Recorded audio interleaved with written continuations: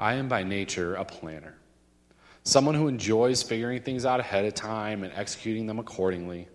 You can ask my wife about how far ahead of time I will pack for a trip and how meticulous I am about ensuring that we have everything we need and trying to cut off any issues before they can arise. This is true of me. This is a huge part of who I am. But at the same time, I believe myself to be flexible. When I feel a pulling on my heart or a calling of the Holy Spirit trying to lead me to where I need to be or where I'm being called. For that reason, I've always felt a connection to the story of Gideon in the Old Testament. A story of God calling a man into action, the man inevitably making plans, and then God adjusting the plans according to what is best. You see, the story of Gideon starts out with the Israelites in a time of hardship, famine, and uncertainty. And it's really all laid out in the book of Judges between chapters 6 and 8, if you'd like to get there. And it starts out by saying, the Israelites did evil in the eyes of the Lord, and for 7 years he gave them into the hands of the Midianites. Because the power of the Midian was so oppressive, the Israelites prepared shelters for themselves in mountain clefts, caves, and strongholds. Whenever the Israelites planted their crops, the Midianites, Amalekites, and other eastern peoples invaded the country. They camped on the land and ruined the crops all the way to Gaza and did not spare a living thing for Israel, neither sheep nor cattle nor donkey. They came up with their livestock in their tents like swarms of locusts. It was impossible to count them or their camels. They invaded the land and tried to ravage it. Midian so impoverished the Israelites that they called out to the Lord for help. You see,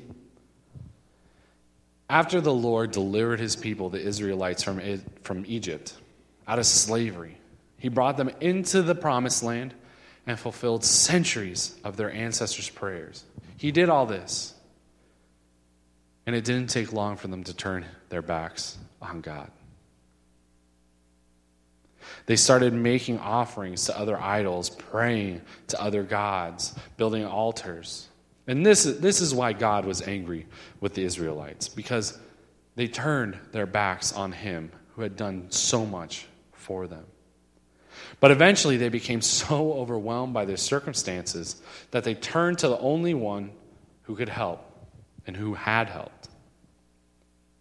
When they had called out, the Lord listened, and he chose whom he would use to lead his people out from under the oppression of the Midianites. He chose a man to appear to that meets a lot of the character traits that we've come to know throughout the Bible. And just a quick side note.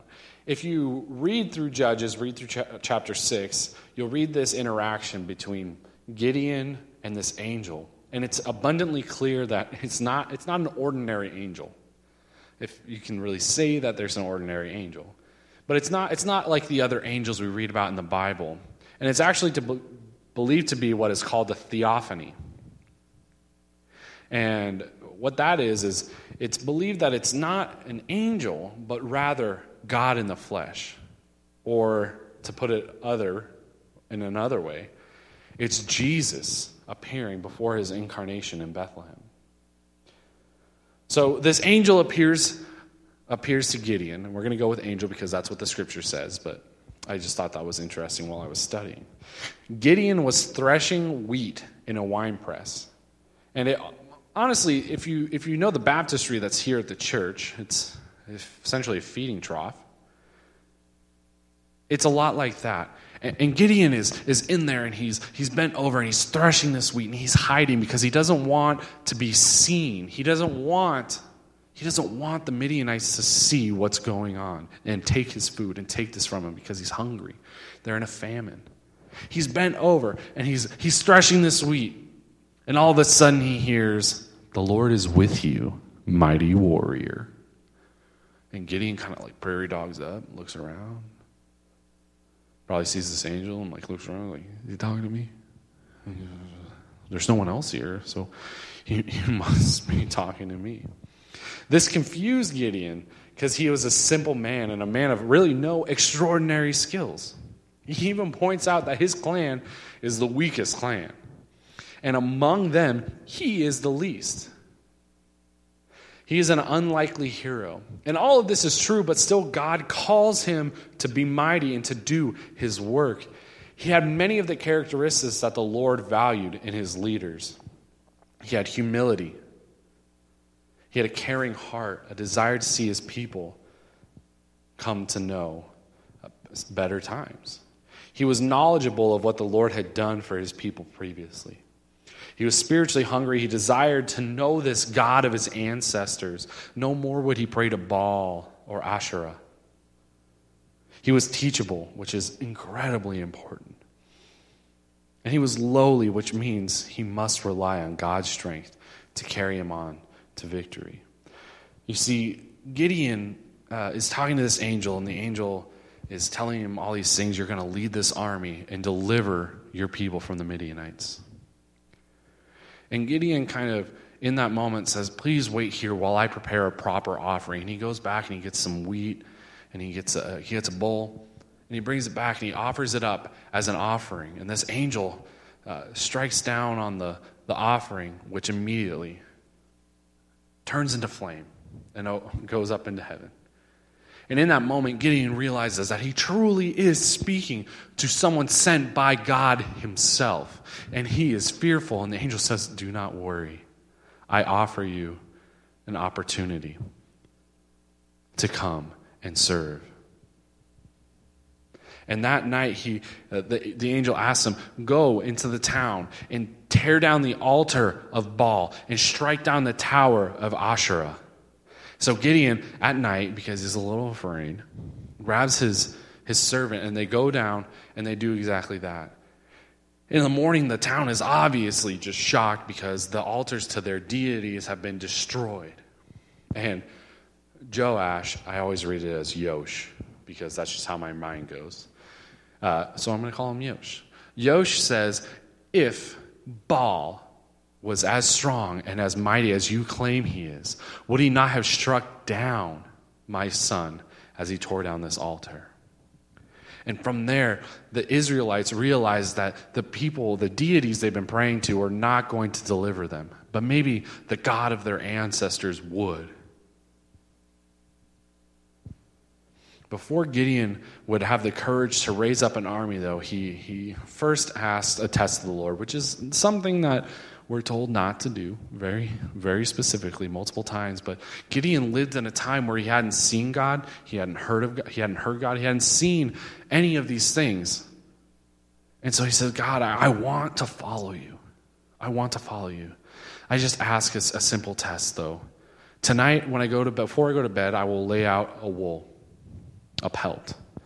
And if I wake up in the morning and that pelt is wet, but the ground is dry, I'll know that you are who you say you are. And so Gideon goes to bed, and in the morning he wakes up, and the ground is dry. It's dirt. It's a lot like Central Oregon, I'm sure. But the pelt is just soaked wet. It's in the scriptures, it says it is a bowl full of water. And Gideon is almost there, and he says, God, you did it. You answered my call. I'm sorry to do this, but what you're asking me to do is so impossible. I just need to ask one more test. Tonight before I go to bed, again, I will lay out the pelt. I will lay out the wool. And if I wake up in the morning and that pelt is dry, but the ground is wet, I'll do whatever you ask. I will follow you. I will go wherever you lead me. Until he goes to sleep. And that morning he wakes up, and the ground is just saturated. It is covered in dew. And he walks over to the wool, and it is bone dry. And in that moment, he says, okay, God, I am your servant. I will follow you. I'll do whatever you have for me. The Lord met the challenges, and Gideon felt confident that surely this was the God of his people, and he could do mighty things through him and deliver them once more. And this is what I love, because surely in that moment, Gideon's like, all right, I got to lead an army. I don't know how to do that, but we're going to try and plan it out. We're going to get battle plans drawn up. I'm going to get leaders, and we're going to figure it out. So he assembles an army, and he gets these battle plans drawn out, and then shortly after that, the Lord says, you got too many guys. Gideon, you have too many men. It says, you have too many men. I cannot deliver Midian into their hands, or Israel would boast against me. My own strength has saved me. God wants this army to be totally reliant on him. He doesn't want there to be any doubt in their mind that it is his victory through them, not by sheer numbers that they have been delivered. So he had Gideon say to his troops, "If any of you are fearful, you may leave." And at these words, 22,000 people bolt like that. 22,000 people. And it said that he's left with a force of a little over 10,000. That's 2/3 of his army just gone. And I'm sure Gideon's standing up there looking out, seeing 2/3 of his army having gone, and he starts to think, okay, well, 11,000 people, God, you've done amazing things, and you can do this. And so I'm sure he starts to build more battle plans, trying to figure out, okay, how can we get this to go? How can this work? And then God says once more, there's still too many men.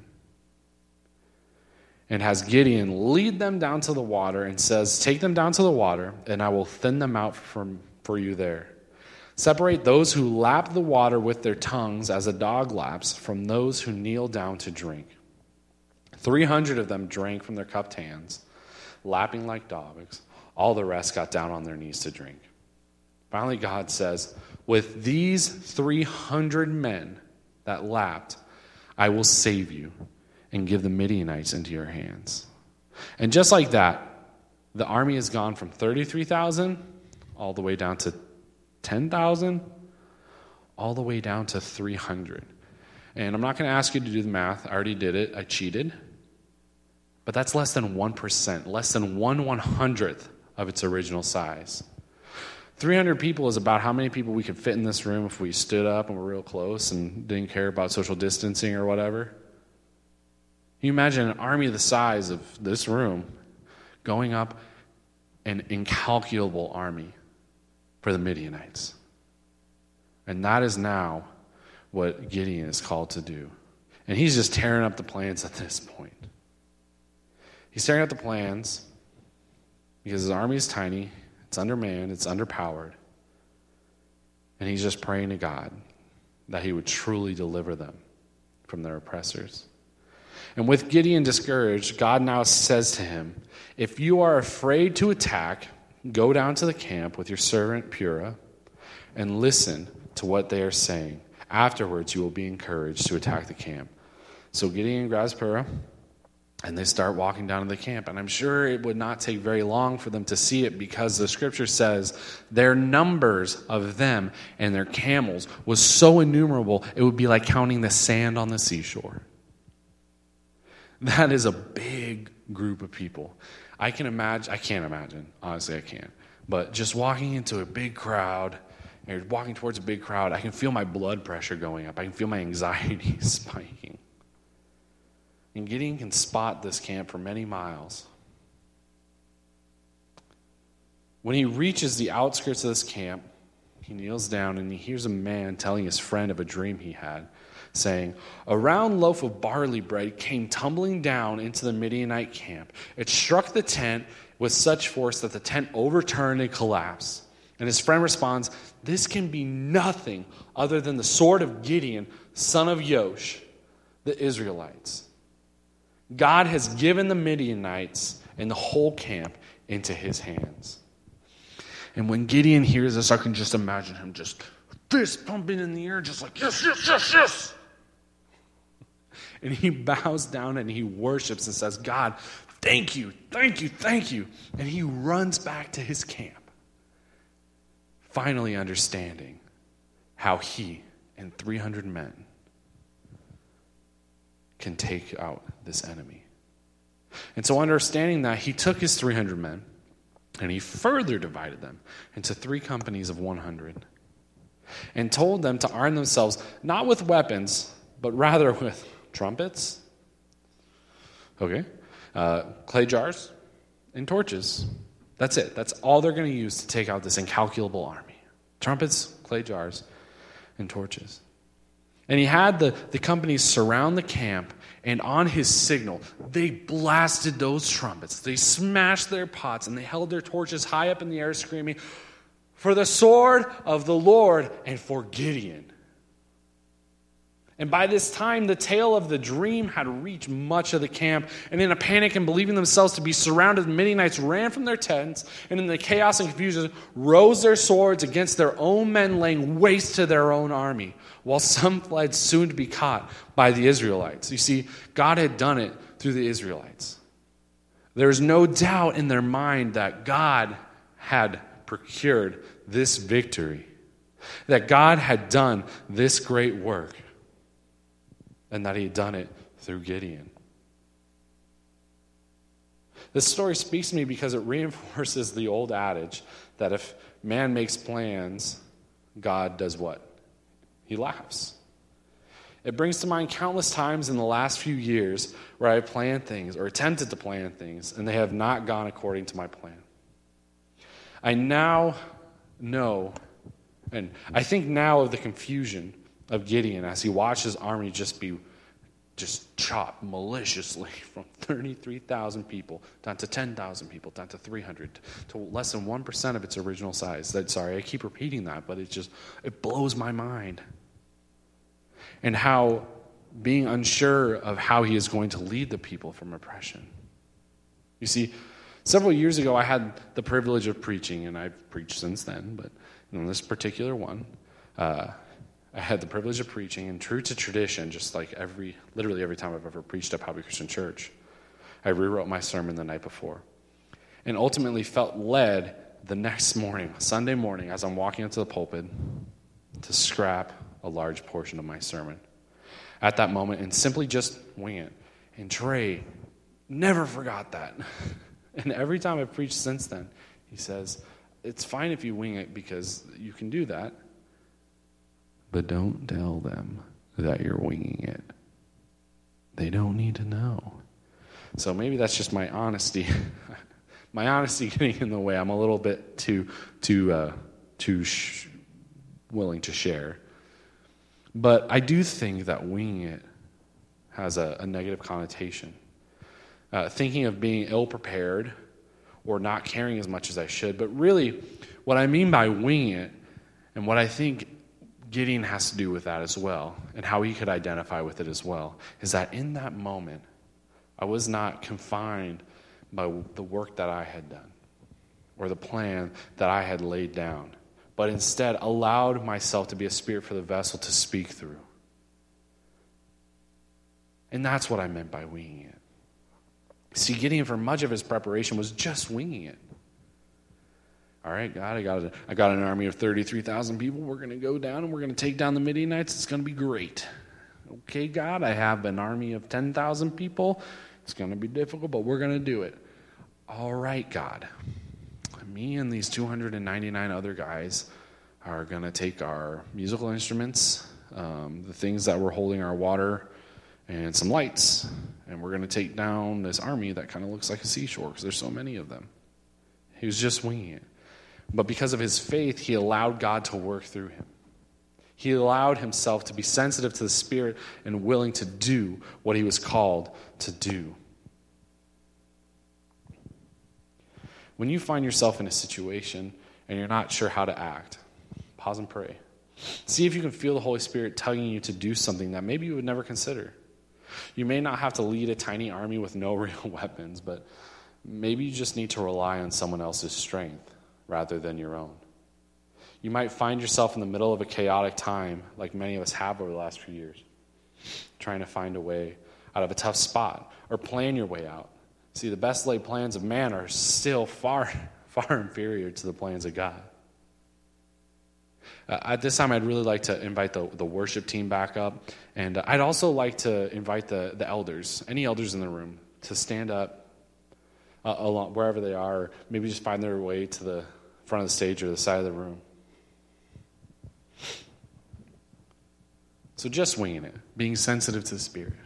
But the other thing I would like for you to take from this message is that God loves his people. See, the Israelites turned their backs on God, pretty much didn't acknowledge him, disowned him. Said, we're going to worship these idols, these altars, this Baal, this Asherah. And God was sitting there just anxiously anticipating them to turn back so that he can embrace them. God loves his people.